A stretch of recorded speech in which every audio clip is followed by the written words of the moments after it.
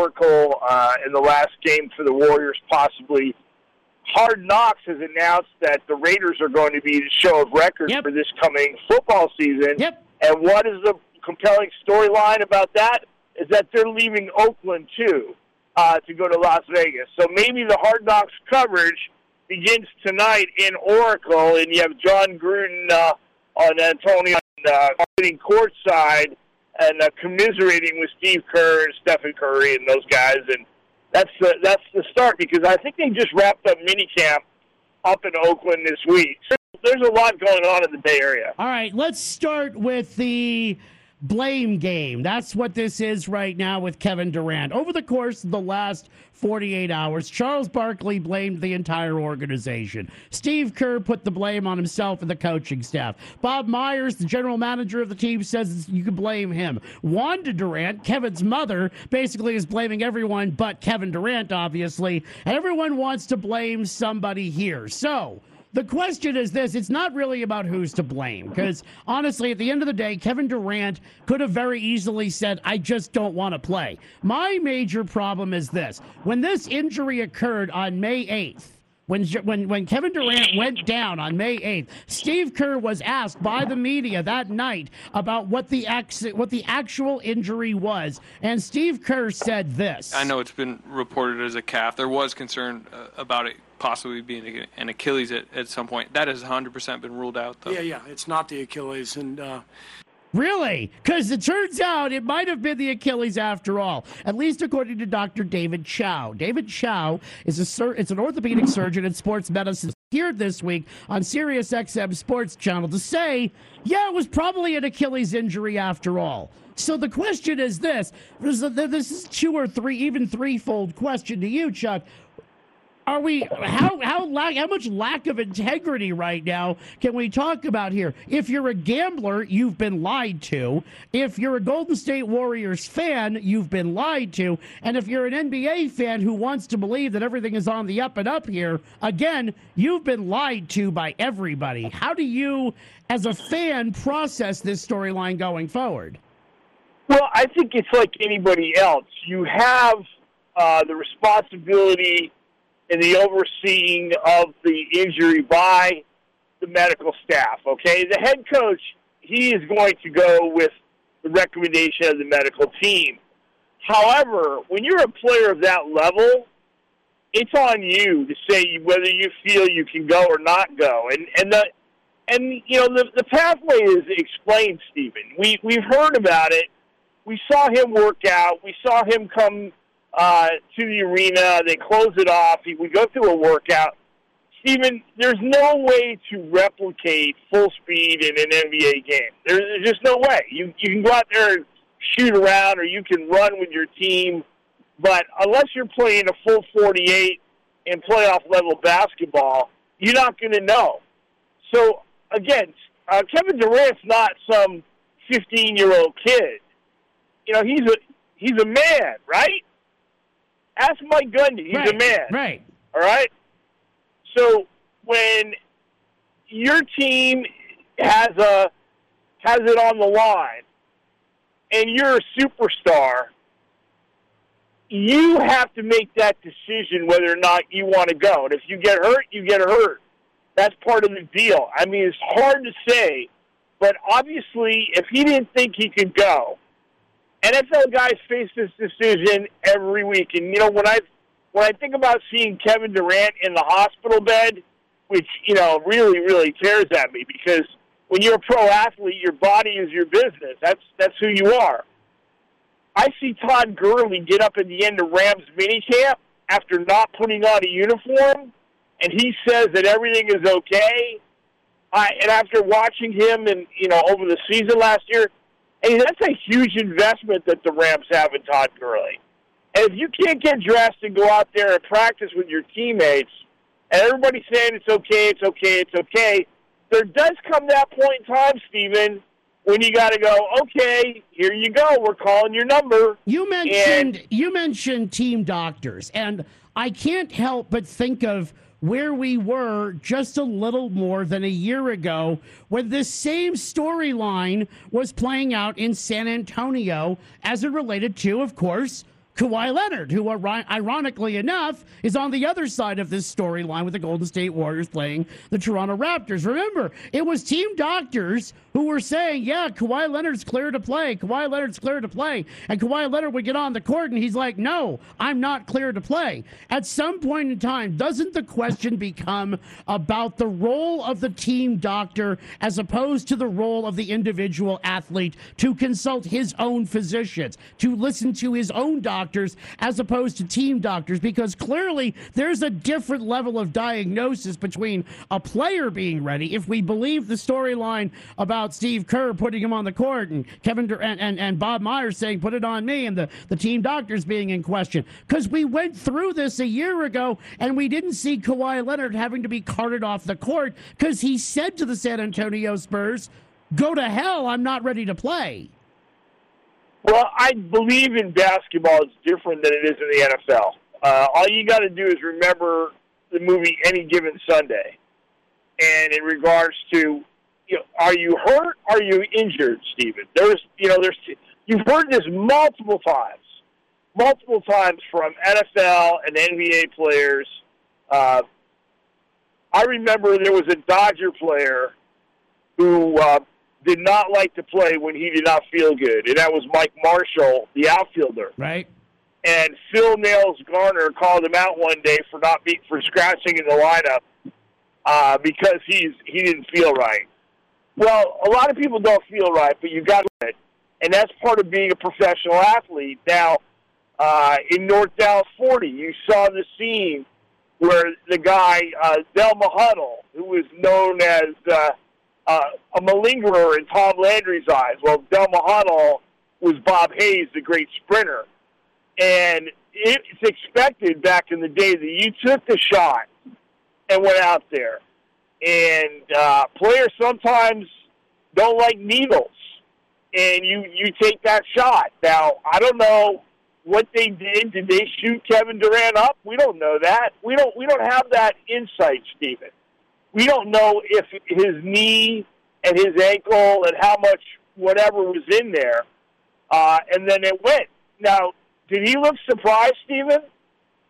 No. Wasn't that like a guy that was pretty much, did he even look in pain? No, he basically, it was funny. It's funny you bring that up because my first reaction to when it happened was he just stopped dribbling. He just stopped moving, and he just went right to the ground.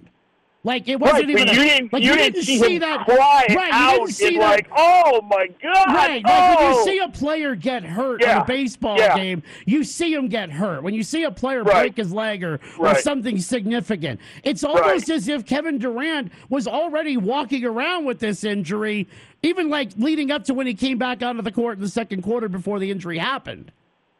Yeah, and, the best way I can describe an Achilles is if you have a rubber band, boom, it just goes. I broke the rubber band. Well, you just blew your Achilles out. But maybe the situation was, Stephen, that they had shot it, and we don't know that. They're not talking about it. And he had so much painkiller in that area that it just snapped, and he didn't have a feeling. He just knew that it couldn't go. Because you look at his face, now either he's a real tough hombre, and he is like, not going to show any kind of pain. Now, he showed a little emotion. There's no doubt about that. But I don't know if I blew my Achilles. I don't know if I would be that, poker face, if you will. Drugging to Chuck Hayes here on First Sports. We appreciate his time very much. Game 6 coming up tonight of the NBA Finals. We wrapped up the NHL Stanley Cup Final last night. The St. Louis Blues winning their first ever championship in the NHL. Congratulations to them. Meantime, we keep it in the NBA we keep it in the world of Canada, actually. With Toronto just a game away now from winning the NBA championship. The nation of Canada is now a topic of conversation, and this is what I like to refer to during this time of the year, Chuck, when there's, football's just around the corner, basketball's wrapping up, the NHL's wrapping up. Nobody really, really cares all that much about the 95 other fringe sports that are going on right now. But when we have controversy, we want to play that up to the hilt. And we have controversy north of the border, Chuck, where in Toronto, they cheered when Kevin Durant got hurt. They got called out for that. And then you have this. If you are going to blow away a team, do it with humility. Okay, the U.S. women's national soccer team, in case you're not aware of this, Chuck, a lot of people might not still be, the United States women's national soccer team absolutely beat the living hell out of Thailand. I didn't know Thailand had a soccer team. I was unaware of the Taiwanese soccer program. Apparently everyone else there is as well because they got blown by a final of 13-0. And apparently, Chuck, if you're going to score 13 goals against a completely overmatched opponent, it's not okay to celebrate. They have been the U.S. women's national soccer team, namely Alex Morgan, who scored 5 goals in the game, who I'd never heard of until she scored 5 goals in the opening match of the World Cup the other day. Apparently, she's coming under a lot of scrutiny. The U.S. women's national team is getting torn apart right now by pundits of the sport who say it's not okay to cheer and celebrate a 13-0 victory. On the other phone line, I've got Nick Saban, who is just getting ready for that big matchup coming against the Citadel at the end of the next college football season. What's your takeaway on this story, I guess you want to call it that, the controversy surrounding the 13-0 blowout of the celebration of the U.S. team? Well, the football guys we're going to see if they're going to smile for me, Steven, because I'm coming into that area, that dreaded area. Oh, you know, yeah, the drop-off. Yeah, the drop zone. You never know what's going to happen. Okay, let me sum it up this way. The United States and everybody right now is all in on women's soccer because it's one of those games that everyone wants to remember, the game in the Rose Bowl. And, you know, Brandy, I think it was Brandy Chastain. Correct. Is it Brandy? Correct. All that great thrill back in '99, and that's like 20 years ago, right? So for them, for me, and I don't mean to say this to be disrespectful, don't get me wrong, but there's this equal pay situation. I'm just happy as a player that you are able to get orange slices after the game and have fun, okay?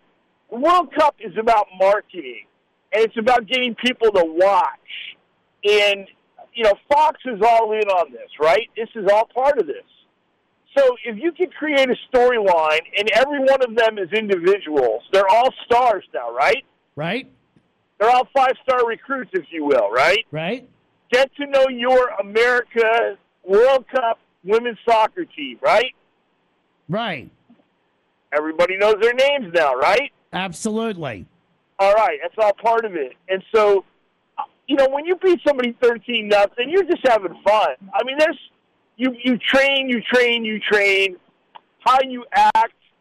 I mean, you know, they always say, hey, if you don't want to see me dancing in the end zone, don't let him score a touchdown. Don't let me in the end zone, right? You don't want Deion Sanders putting the ball down in midfield. Don't let Deion Sanders score a touchdown on you. Now, you know what they say, the greatest line ever, when Woody Hayes was playing Michigan, and he went for 2 when they were up, I don't know, whatever number they were up, and the writer asked Woody Hayes and Coach Hayes, why did you go for 2?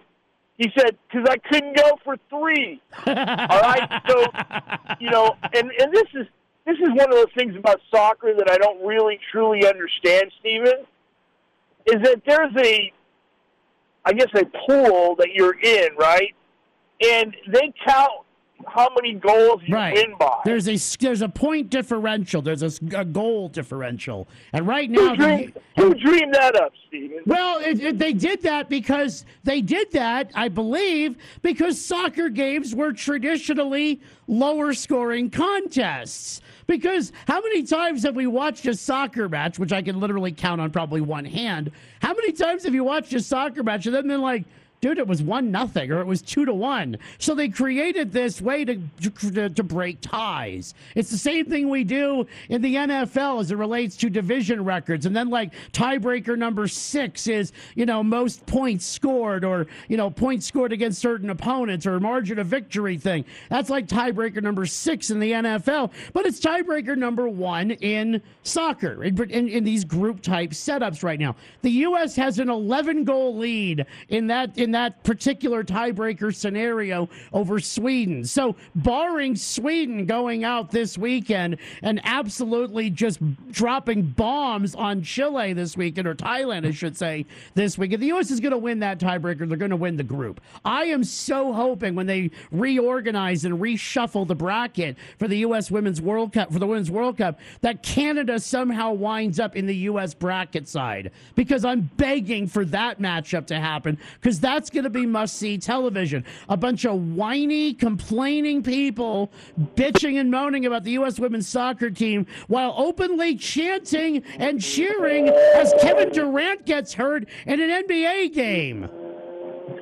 Well, I can tell you this, Stephen. You have to be careful about the words bombing Thailand, okay? Because if you go back to Top Gun, if you go back to Top Gun, and Tom Skerritt's talking to Cruise about Cruise's dad, it's because they were on an unauthorized bombing run over Thailand, and there was an issue. So just always be aware. Just be very sensitive to that, Stephen. Okay? I'm so. Be very. Thank you for alerting me to my Tom Cruise lack of movie knowledge. Thank you. Okay, but here's the thing. It's kind of interesting that you mentioned about these winning by X amount. This past weekend in Formula One, in Canada of all places, Stephen, it comes back full circle. Lewis Hamilton beat Sebastian Vettel. Even though Vettel won the race, he was penalized, so he would have had to win the race by a certain amount of time. And since he didn't do that, Hamilton ended up being the winner. And then when they went to victory lane, what did Vettel do? Is he took the places, like they have a parking spot where you park the number 1, number 2, number 3 cars to go on the podium. He took and switched it. It's one of the great pieces of video I've ever seen. After a race where he got penalized because he got off in the grass and came in and squeezed Lewis Hamilton up into the wall, the stewards penalized him, right? That was the penalty. So Vettel's like, screw it. I had to overcome something that was very much, an accident type thing, and I saved the car. Now you're penalizing me? Well, I'm going to show you what I think of that. So currently Ferrari is appealing in Canada, Stephen, the win over Lewis Hamilton. So it's all Canadian all the time. And, Stephen, we still haven't gotten to the major topic of the day, the FCC and the Blues' behavior when they were getting the Stanley Cup last night. Right. 7 F-bombs, I believe it was, during the... I mean, it was like tag team F-bombs. Hey, I don't have a problem with that. I don't. Well, I did because it was on broadcast television, okay? Right, it was at 9:30. It was at 9:30 at night, too. It was 11:30 on the East Coast. If you were sitting with little Jerome Bortstein... Jerome? Why is my kid named Jerome? I don't know. Because I didn't want to call him Hans. I don't know. And you were sitting there, and he's like, Daddy, when they're lifting the cup, why are they saying that word? Chances are, if little Jerome Bortstein, if one existed, chances are he's going to have heard that word during the course of the game anyway, because because the only reason I'd be watching it is because I was either a St. Louis Blues or a Boston Bruins fan. The idea that we have to edit out celebrations or somehow temper celebrations or put 7 celebrations on some sort of 7-second delay because we expect people to act the way that we would want them to behave if they were in our own home. I don't have a problem with the St. Louis Blues players lifting up the Stanley Cup and dropping a few F-bombs. In fact, I would have been more upset if they would have edited it out because it takes away from the moment. Yes, they won a championship. They're going to drop F-bombs. These are guys who are skating around with no teeth, half of them. They're going to drop an F-bomb or two. If you don't want to watch it, you don't have to watch it. That's your prerogative. I don't have a problem with that. I think it's ridiculous to think that we're editing out celebrations because some hypothetical child might be offended by it. Well, Stephen, that's where we disagree to disagree. And I think if you're going to do something, put it on the 7-second delay. You live by those rules in broadcast. I do it when I do my updates. Right, but I know I'm not going to curse. I don't know what they're going to do, and I don't want to take away. I'm not blaming the Blues. I'm blaming NBC because they've been there before. They're in meetings. They know about the emotion of hockey players. There's no doubt about it. And I think it put Doc Emmerich in a bad place last night for him to have to cover that off as he did so stylishly. And, it really jacked them up. I can imagine, and again, this is inside baseball, in the truck, they were flipping out because all of a sudden they go, "Did you hear that?" And the sound guy's like, "Yeah, I got it." And they're like, "No, we can't." And then another one, and another one, and another one, and another one. And after a while, you go, "Who's minding the fort there?" Because so what would as the guy in the truck, then are you just going bleep every 7 seconds? Because I think that makes for crappy television. No, I think you go 7-second delay, and you just drop it. You don't have to bleep it. The audio drops out. Right, I understand. I understand that, but if I'm watching that, the audio's dropping out. I know why they're dropping the audio out, and it sounds like garbage if I'm watching it on television. It doesn't make for compelling television. I'd rather hear garbage than hear the F word on a Stanley Cup celebration. Okay. All right. I tuned into that last night, saying like, "Oh, this is cool. I can't wait." And then the other part about this, let's get past the F-bomb. What the heck was going on in regards to these guys having a chance to celebrate? That was like they skated for like 10 feet. I saw and they the same thing. Right, because I remember. Why? You guys just wanted. You know what it was? Because they're on the road in Boston. Right, I think and they didn't want to be the women. They did not want to be the women's soccer team. I didn't, because I saw that as well. I remember last year, I believe it was Pittsburgh when they won the cup. Like they skated all around the ice, but they were at home when they won it. Right, this was like 20 feet, turn around, give it to the next guy. Very tempered in that one. But to the point earlier, but to the last thing on this, and we'll let you go. And we appreciate your time very much. My argument is this: And I guess I just don't have an interest in catering to the whims of the politically correct or the oversensitive, people who are watching a hockey game. I don't imagine that anybody, with the exception of Chuck Hayes, watching that game the other night, probably, and by probably I mean like 99.99% statistical probability, didn't drop an F-bomb during a hockey game at some point in time. I'm not saying that's not the case. I'm saying I'm looking at it from a guy who worked in sports television and PR, and knowing the ramifications of having to, represent and have a statement and all those things. That's, Steven, let me just put one last thing. I'm the who doesn't want Curry's kids or little Chris Paul up on the podium, right, playing with the microphone after a championship game, because it's a workplace, Stephen, okay? Okay. Cool in a workplace. And that's all I'm going to say. No, so I'm trying to be consistent so that when I come to you on a Thursday morning, I'm prepared, I'm professional, and you don't have to worry about the flip side of the audio. No, I get that, and I'm kind of I'm on the opposite side of the Steph Curry thing with the kid. I didn't have a problem with the kid being up there. Oh no, don't tell me that. Oh, I didn't. I didn't have a problem with that. The kid being up there. I mean, look, if he want, look. I don't like the idea in the first place of media obligations. I don't like the idea that somehow these players are required to be there. I'm the guy who said, if you don't like the way Marshawn Lynch is answering your questions, stop asking him questions and go find someone else to talk to. Because the idea that somehow your entire story, your entire piece on the Seattle Seahawks back in the day relied solely on Marshawn Lynch, knowing full well that Marshawn Lynch doesn't want to talk to you, find another story. You're the lazy reporter who doesn't want to, not you, but I mean, don't be the lazy reporter who can't get around a story without having to have the comment from Marshawn Lynch. Okay, last thing, Steven. Yeah. Did you know that Mr. Ed went to USC? Yes. You didn't know that. You knew that. Yes. Wow. Okay. I was not aware of that until this past week.